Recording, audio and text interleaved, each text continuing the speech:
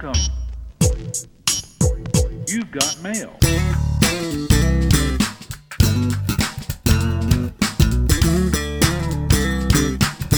Welcome to another edition of TechStream. My name is Seth Everett. He is Shelley Palmer, the CEO of the Palmer Group. And we stream. We've already done a podcast on streaming versus cable and the cord cutting battle, but it is growing and growing and growing and growing. And if you're Warner Media right now, you are in undiscovered territory. You might need to discover something. Get it? Yeah, I totally get it. Look, Seth, from day one, the AT&T merger, the AT&T acquisition of Warner was doomed. You don't want to be owned by the phone company if you are a content company. Warner Brothers was one of the most talent-friendly studios in the world. I can say from personal experience, everything we've ever done there over the last 35 years has been nothing but a pleasure. They drive a hard bargain. Can you give an instance for people who don't know you very well? Give an instance of stuff you've done with Warner Brothers. Well, to be fair and frank, I've been in the television business since it was radio.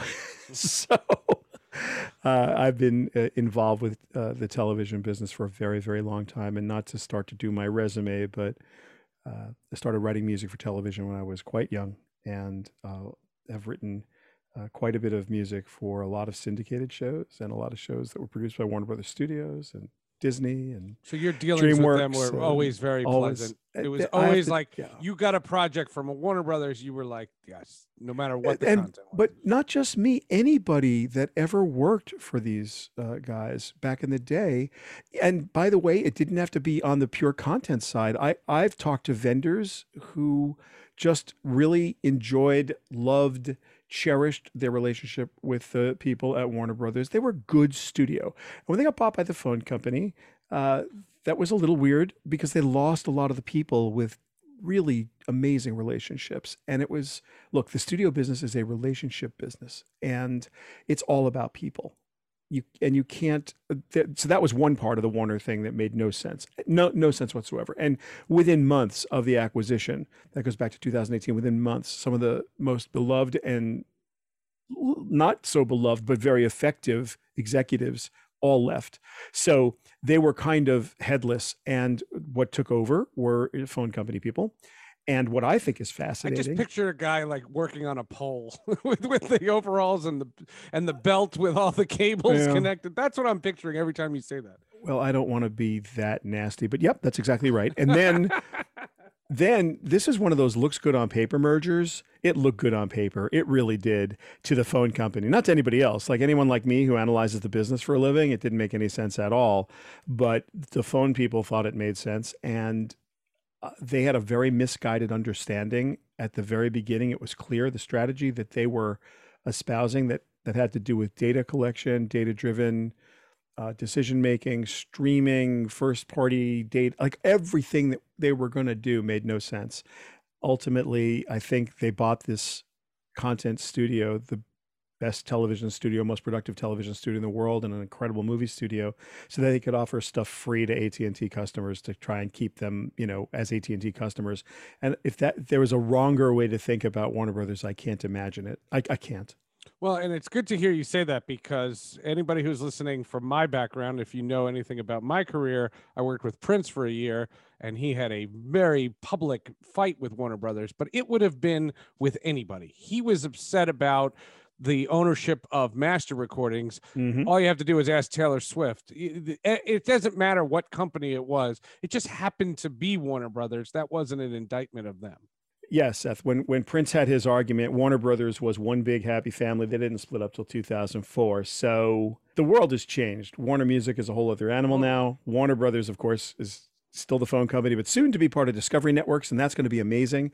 You're going to have David Zaslav at the helm. David is really one of the most seasoned professional television executives in the world. He's done an amazing job with Discovery, and he is going to do an amazing job with Warner. It's going to, if anybody can bring Warner Brothers back from where it was and put it back where, and make it bigger and better than it was before, David Zaslav is the guy. So I'm very excited that this deal is going down, because to be fair, I miss Warner Brothers. I miss what it what it was. And I'm hoping that under new management that we could see great things from Warner Brothers again. Well, and a couple of examples of where there were questions about Warner Brothers has been around comic books, because two things happened.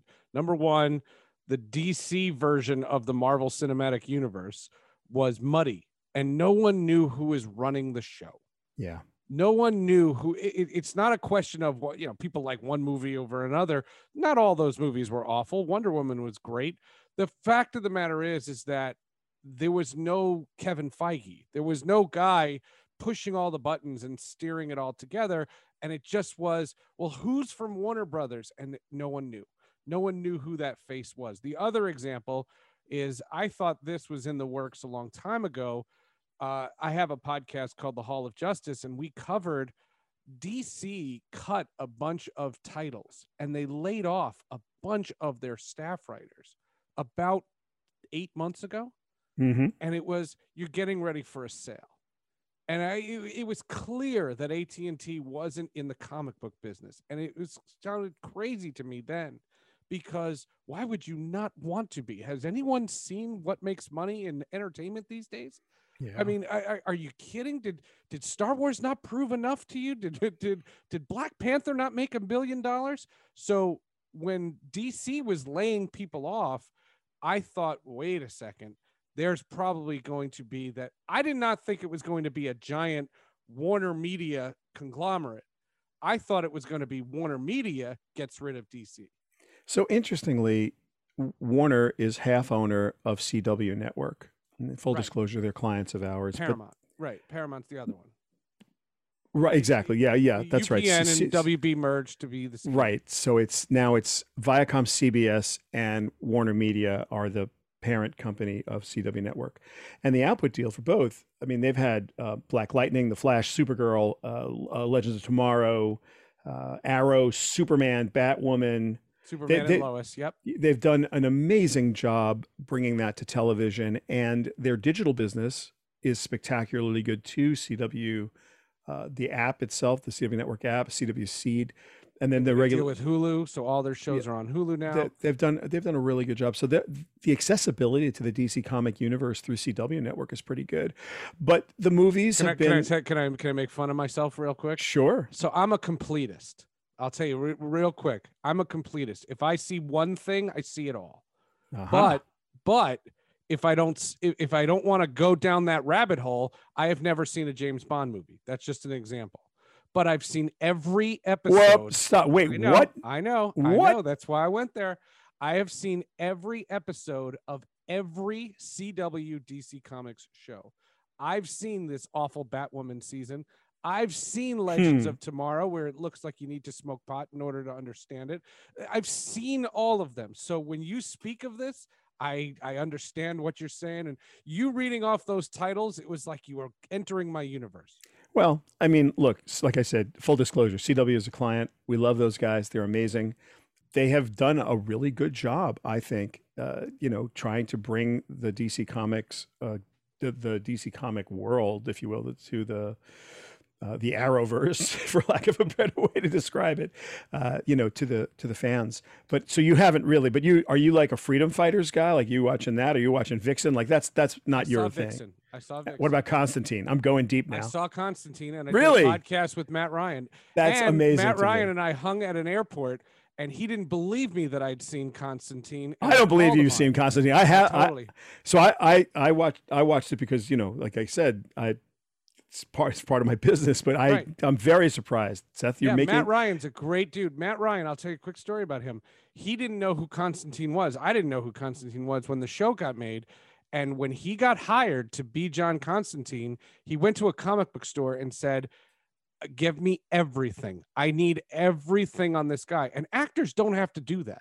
Remember, they don't write the lines. Right. So he doesn't have to. He wanted to know everything there was to know about John Constantine, and he did the work. And I always respect people who put that kind of time in. Yeah, it's impressive. And look, that was on the digital platform. That was on the CW Seed platform, and That's one of the things Well, it was a that, canceled NBC show. yeah, exactly. And that's one of the things I was really proud of that the CW did. They really built out Seed, and they really built out the fan experience. And it's amazing to me how loyal the DC fans are. I guess because it's always it's not Marvel. It's like Right. underdog kind of Well, and it didn't used to be. I mean, if you think about it, Superman and Batman, we're not talking about little sea-level heroes. We're talking No. about the icons. No. The thing that they did, though, that you'll appreciate is they made distribution deals with Netflix for The Flash Yeah. and Supergirl and Black Lightning, and that was before HBO Max. So Yes. now the Batwoman and Superman and Lois are going direct to HBO Max and bypassing Netflix. And I think Netflix has helped Supergirl and The Flash because that exposes them to an audience that you wouldn't know of. If you subscribe to the Hall of Justice podcast, we had Javicia Leslie on. We've had others, Tyler Hoechlin, the new Superman. He's been on the podcast. We've had these guys, and my target is the young Grant Gustin. Grant Gustin, run, Barry. Run. He's the best. This kid is fantastic. A kid. He's probably in his 30s. Yeah, well, We're not. Kid's a relative term there, right, Seth. We're not. Definitely is. So yeah, this the Warner Brothers merger with Discovery is going to be a big deal. I think that the studio will get some autonomy back. I think it's the output, I don't think people probably know this generally. Warner Brothers Studios, from a television perspective, is probably the largest television production company in the world. The movie studio less so, but it's obviously a very good movie studio. But the Big Bang Theory, they do. Yeah, a lot of things that have distribution other places. Oh yeah, absolutely. As a matter of fact, what is interesting about Warner Brothers and CBS owning the CW is that that's the place that they get to output production to. It's a really fascinating business now because, as you know, everybody's got a streaming platform. I'll just put it that way. It's not that the streaming platforms have found it. The consumers have decided they love it, and everybody's got one, which creates its own set of issues, right? Where is everything? When is everything? What's easy to do? What's hard to do? Where could you find it? Where can't you find it? And then if you are a loyal fan, what does loyal fandom mean?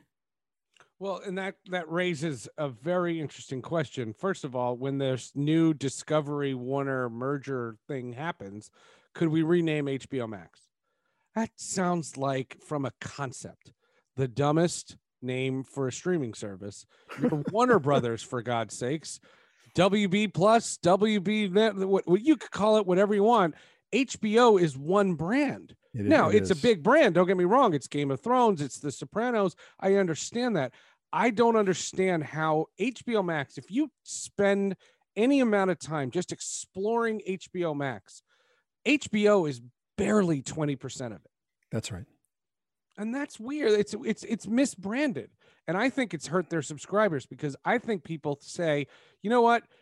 I'm not an HBO fan. I don't need that. And if you tell people every DC property, every one of those properties are on HBO Max, no one seems to know. So it's interesting that you bring this up, Seth, because HBO not only is a premium brand, it was different from every other cable network, period. In the old days, back when there was cable television that people, everybody had, when you had 85 million cable homes, you couldn't even be offered HBO till you were already $60 or $80 into your cable bundle. It was a premium service, and you needed to take all of the lower tier stuff before you were offered that premium bundle. And they weren't anywhere near the largest of the premium networks. I think even at their peak, they only had 30 to 32 million subs at, $10, $12 a month or whatever it was. But they didn't need more than that. And the most important thing to HBO at the time was to get you never to churn out, never to unsubscribe. They just needed to keep you there. So all they ever really needed at HBO was a Sopranos, one great, amazing show that you were hooked on, that you weren't going to go anywhere, right? Sex in the City, 6 Feet Under, you name it, all of them, and they did. Entourage. Yeah, and under Richard Plepler, they just killed it. I mean, they just had they fulfilled that all of the time. But HBO Max, to your point, is not HBO. It's not a premium service, although they tried to price it that way. It was certainly at least double the price that it should have been when it came out. They've lowered the price since it came out. And you It can is, get it if you have HBO. If you have yeah, HBO, you get HBO Max. it's probably misnamed. Then again, I could argue Paramount Plus doesn't mean anything either. I don't know what Paramount Plus is. It's been like 3 weeks, and I unsubscribed. And Did you really? not to protest, it was I had a bundle from Apple TV Oh where yeah. it was Hmm. Showtime, and Shameless ended, and Billions hasn't restarted yet.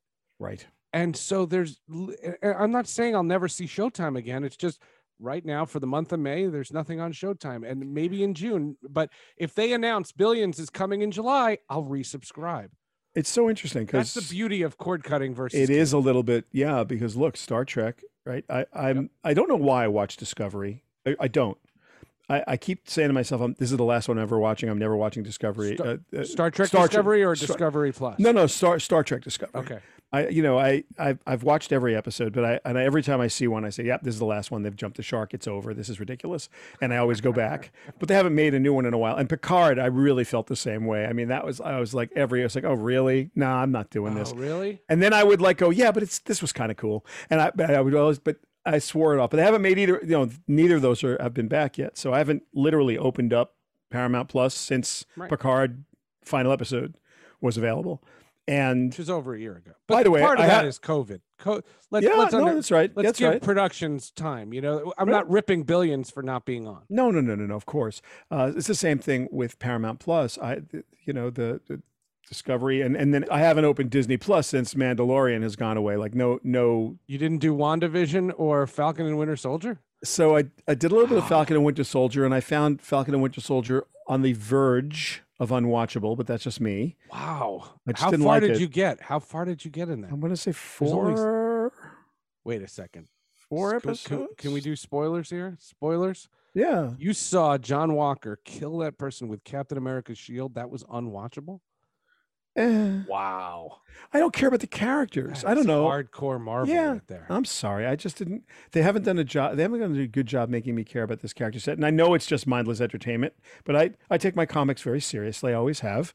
Well, it's based on a comic book that I thought was one of the greatest books of the last 25 years called Truth, Red, White, and Black.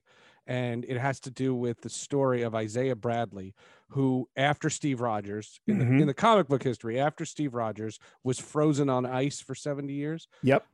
they tried to recreate the super soldier serum, and they tested it on black people, and only one survived. And it's the story of Isaiah Bradley.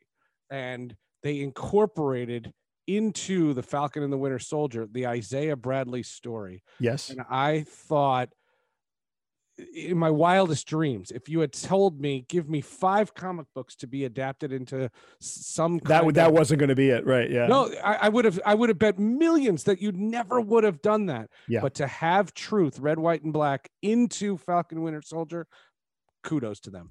Yeah. Okay, I'll give you that one. I will give you that one. I don't know that it makes me care that much more about the characters than I did before, but I may go give it another fair. look now that you've given me some Carl canonic Lumley history. plays the older Isaiah. Uh-huh.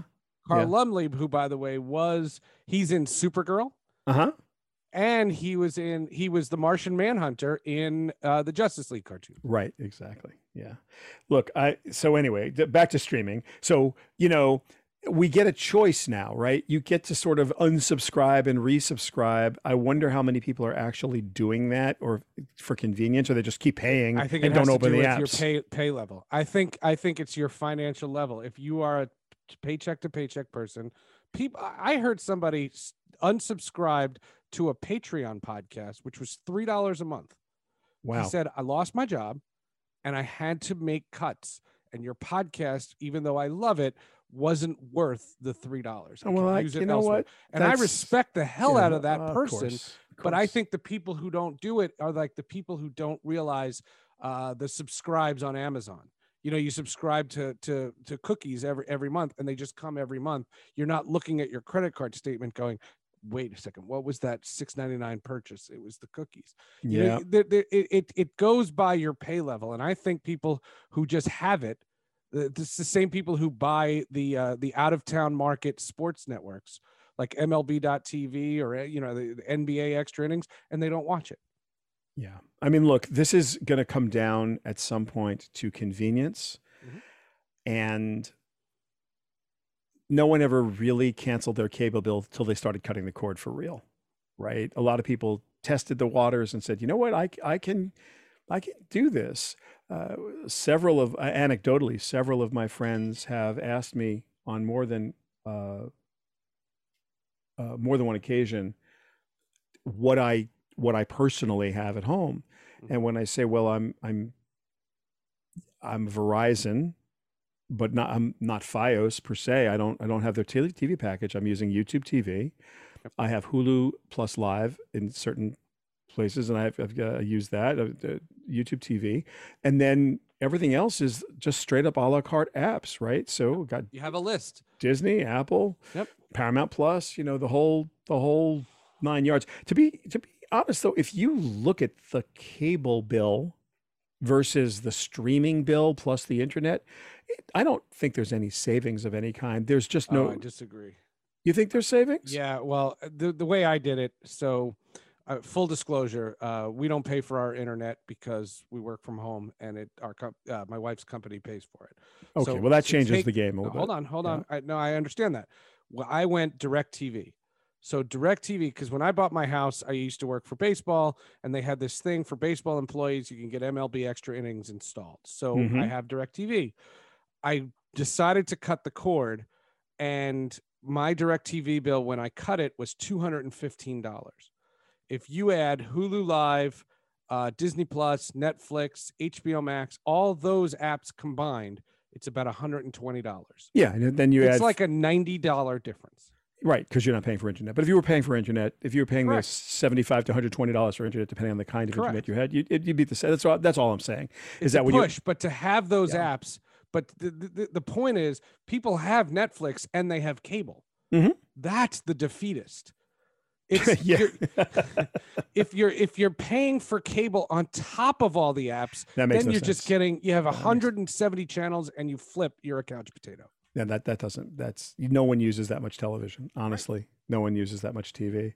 But I find I'm a better television watcher since cutting the cord.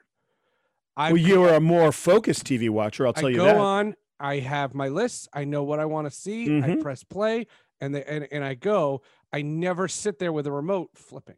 No, you're a more focused TV watcher. We all are. I mean, everybody. You're going with intentionality. There's watching TV is a sociology, not a technology. Seth, you go and Shelley, what are you going to go do? I'm going to watch TV. What are you going to watch? I don't know. I'll find something when I get there. And you take a bag of salty snacks, an adult frosty beverage, a couch, and a remote control. That's the act of watching television. That's not how you go to your streaming apps. You go to streaming apps. I'm going to watch. You have a plan. This now, and I'm turning it on. And so. The only thing I don't like about streaming, and this is just me, the only thing I don't like about it is one thing and one thing only. I never have trouble finding something to personally watch. If I'm by myself, I can definitely amuse myself with the streaming apps. But if my wife is around and any one of my children is around and the goal is to watch something as a family, the 40 minutes we spend deciding what to watch, everyone's exhausted. Nobody's like, I'm going to bed.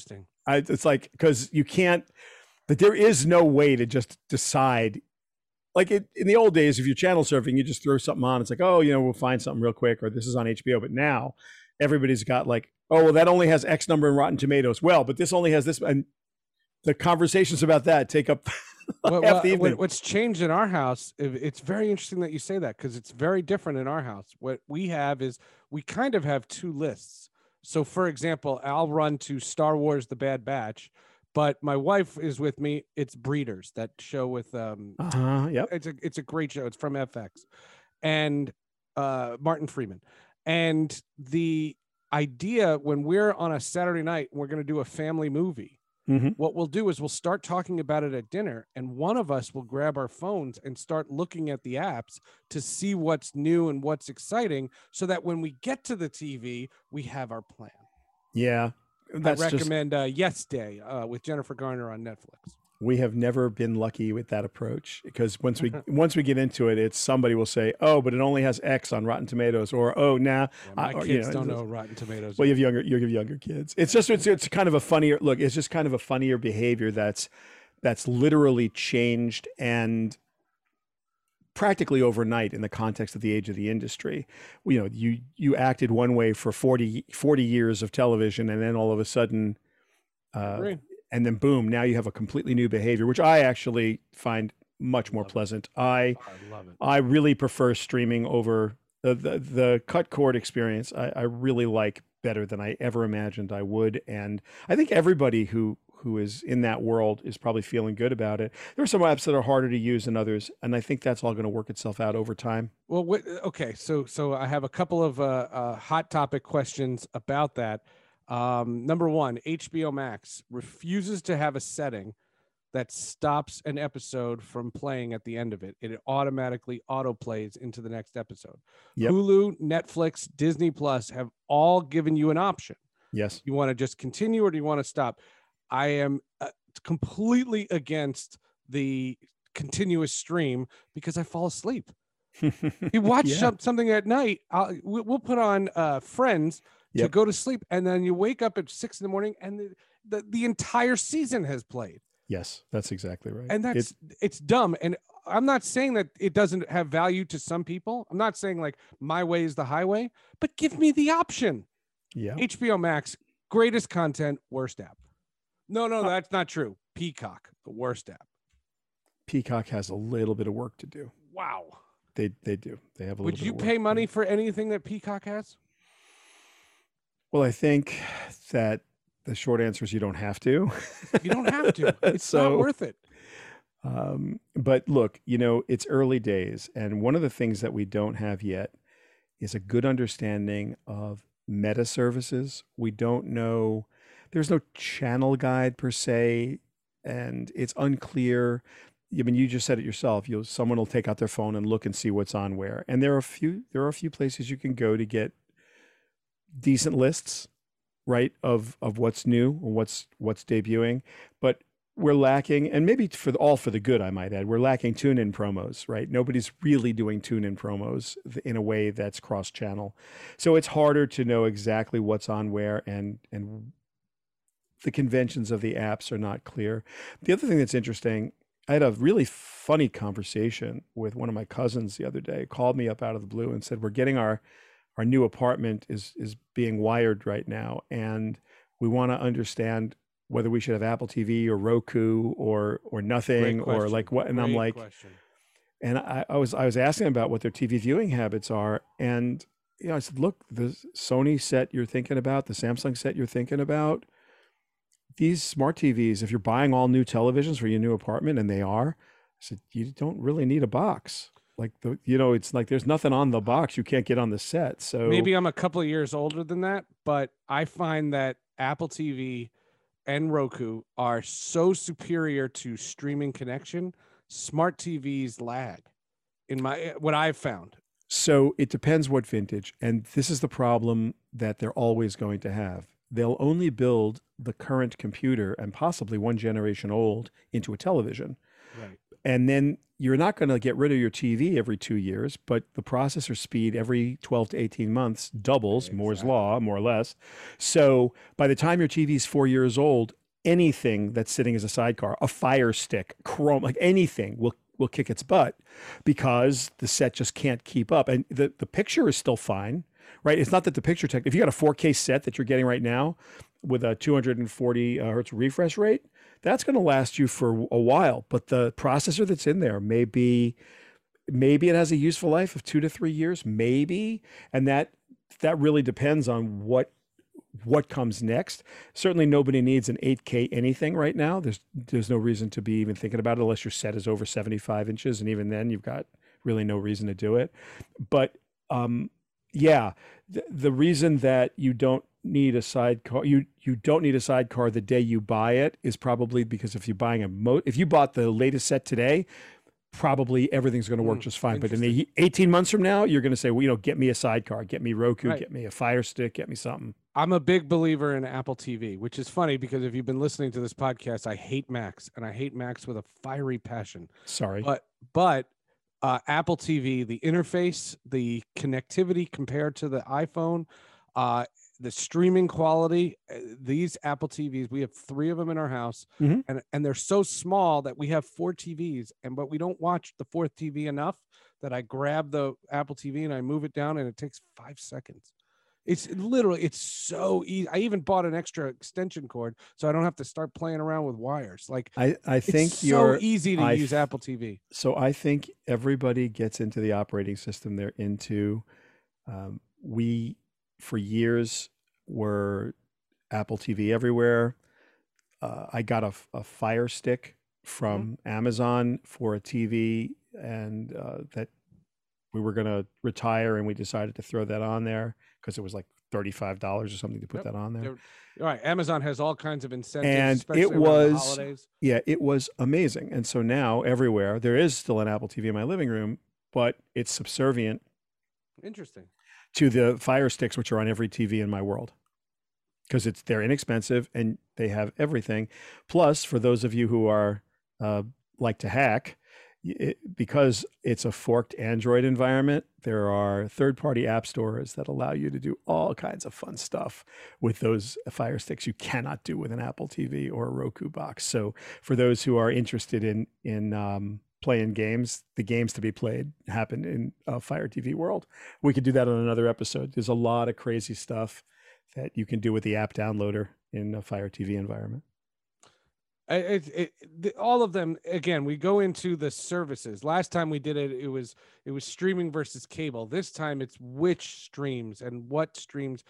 Do you think that these apps watch each other? Because that's the other question I've always had.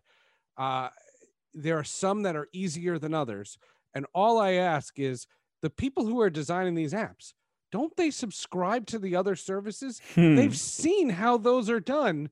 It is amazing to me how the goal to be different is so awkward. Whereas I don't mind if you homogenize, make everything look like Netflix. Does anybody have a massive issue with how Netflix works? So everybody has their own take on this. What's lacking is what we have in the phone world and in the computer world. Those are mature technology businesses, and the UX, the user experience, and the UI, the user interface, have evolved over time, and there are conventions.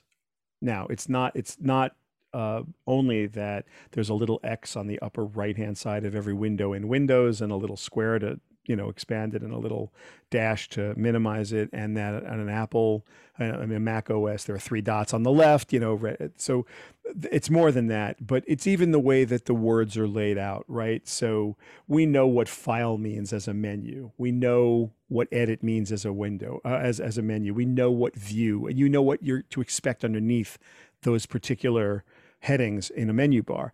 But none of that yet exists in the streaming world. We don't know when you focus on something, should there be a border around it? Should that border be white or yellow? How long should it persist? What's the ballistics on the joystick? If you go to the right, should it continue, or should it slow down? Should it speed up? Is it like one button tap per focus? No one has the answers to that yet, because we just haven't. There's not enough experience. But what I will tell you is that there is an entire world of engineers and creatives that are Can we get them on this show? We can, if you'd like. I mean, we work with them all the time. And UX and UI, it's the most explored. And to be fair, I'll tell you what, if you get an app now, when you download an app for your phone, and it's less so on Apple than it is on Android, but even if you were to get an application for your computer, be it Windows or Mac, if it's non-standard, you immediately know, oh man, this came out of Asia. This is obviously not real. Like, you can, even from the installer, you can tell that somebody's either conforming or not conforming to the conventions on the computer that you understand. That's not true yet in the streaming business. So got to give it a little time. It's only a couple of years old, and people are really jumping on it now. So there's a lot more money in it now than there's ever been. And people are starting to demonstrate the way they behave, what they like the best, and all the data is being captured. And I think you'll see over time, Seth, this will, to your point, it will homogenize to maybe to the place where it won't matter what streaming service you're on. The conventions of navigation will sort of find their way. I mean, look, we Fair. all know that the eyeglass is where you search, right? The magnifying glass is where you search. People understand some of these icons. This is so much more complex than anyone gives it credit for, because you don't think about it till you get annoyed by it. It's like when it doesn't work the way you want, it becomes remarkable. The stuff that does work, you don't think about. Like I've never heard anyone say to me, "Oh wow, Shelley, the UX on that app is amazing." That I've never heard. What I hear is, this is so annoying. I can't, you can't do this. You can't do that. HBO Max doesn't want you to see the credits. I feel bad for the people that put the shows together because they want you not to see the credits. Yeah. Yeah, that, by the way, that comes out of the straight TV business. Remember in the old days, before channel They would surfing, put a commercial on. Well, before It'd be coming up next week with the credits underneath. Yeah, that's right. We went to what's known as the cold open and the hot switch in the late 80s when all of a sudden electronic remotes allowed people to channel surf, right? So we had a cold open on the half hour, and they always wanted to run a promo. They ran the credits, but they were also running preview so that you wouldn't tune out, so that the credits would run with the preview. By the way, Totally. Writers Guild, Screen Actors Guild all went crazy over that because they wanted their actors to have quick billing. Is important for actors. That's how actors, it's a stock in trade. Yeah. And by the way, that's what also made front screen credit the only thing you cared about. Got to give me credit 3 minutes in after the first commercial break. Right. And George Lucas's famous fight with Fox. Uh-huh. Because he didn't want to put, Mark Hamill's name in the first 2 minutes. He wanted that crawl, that John Williams theme and that crawl, and he let the whole thing go. As we put a bow on this one, can I put you on the spot? Sure. All right, we're not allowed to pause. Mm-hmm. What is one show that you found on one of these streaming services that if you were just a regular television watcher, you never would have seen in your wildest dreams? Dark. The show on Netflix? On Netflix. Tell me. I just, first of all, it blew my mind. It's just one of those things, Netflix, and you got to give Reed Hastings and Ted Sarandos at Netflix credit. They have done a really nice job with that interface, putting previews of things they think and of the recommendations up. And I looked at this thing, I was like, what's the, And first episode, instantly hooked. It was amazing. So yeah, look, we're in the platinum age of television, Seth. I got to tell you, there's way more amazing video to watch than I'm talking about TV, the art form, not the platform. If you think about TV, the art form, or video, the art form, and you know what else? It's better than Golden Age. And I'll tell you what else I love. And this is something that I've had a lot of conversations with my friends in the production business about. Story arcs for television. You mentioned Friends a second ago. That was done in acts. It was a half hour. You could come in anywhere. It always had a cold open. It always had a cold close that was unrelated. There were 3 acts. It didn't matter. They were independent little episodes. Each one had an exposition. The characters, even though you knew every Friends character, they actually developed every character in every episode. So you always knew who everybody was. 300 episodes will do that. Yeah. With a show like Dark, if you miss the first episode, you got to come back in. By the way, same thing with Game of Thrones. I mean, these are 13-hour, 15-hour. Never seen Game of Thrones. Don't tell me that. No, it's too much. No, if I started now, I would lose my whole summer. First of all, it's worth losing your summer. When I'm gonna, at the end of this podcast, you are to turn it on and not get up until it's done. It will not be a new tech stream until I've seen all of them. Absolutely not. No, definitely not.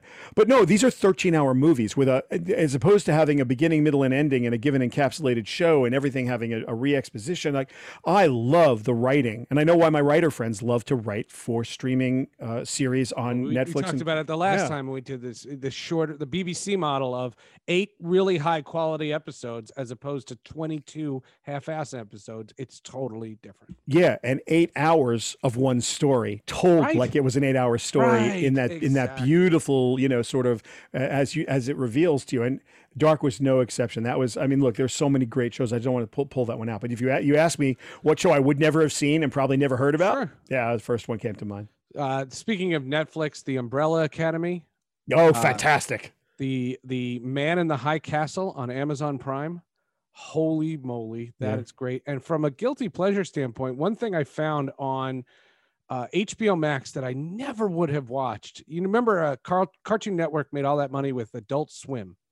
Yeah. And they made adult versions of they brought back a bunch of the old Hanna-Barbera characters, Space Ghost Coast to Coast, and Harvey Birdman, attorney at law. Holy moly, that is some of and the episodes are 12 minutes long.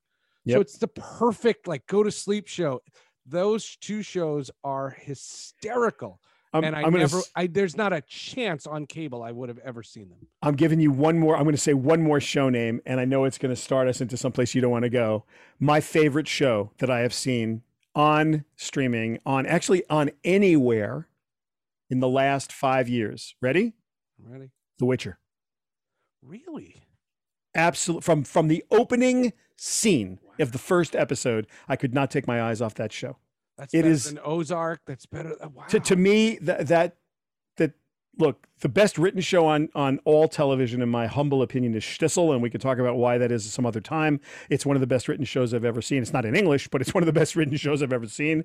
But The Witcher blew my mind. I cannot wait I hope there are more episodes coming, and I cannot wait for it. I like the comic book series or the book series, but wow, the show is just blew my mind. Have you not? We could go on and on. We could forever and ever. I'm telling you, we could do this. The whole show could be just our TV recommendations. Which true enough. I'm fine with that. But anybody who doesn't love The Witcher, tell me why. Like you could write me a note and tell me why. Shelley at ShelleyPalmer.com. There's the email address. Just bring it. I love this show. I can't wait for more. It's like give me more. That's what people are saying about TechStream. Make sure you rate, review, subscribe. Check out the podcast. It's TechStream with Shelley Palmer and Seth Everett. Available on all the platforms that you find podcasts. We will see you next week.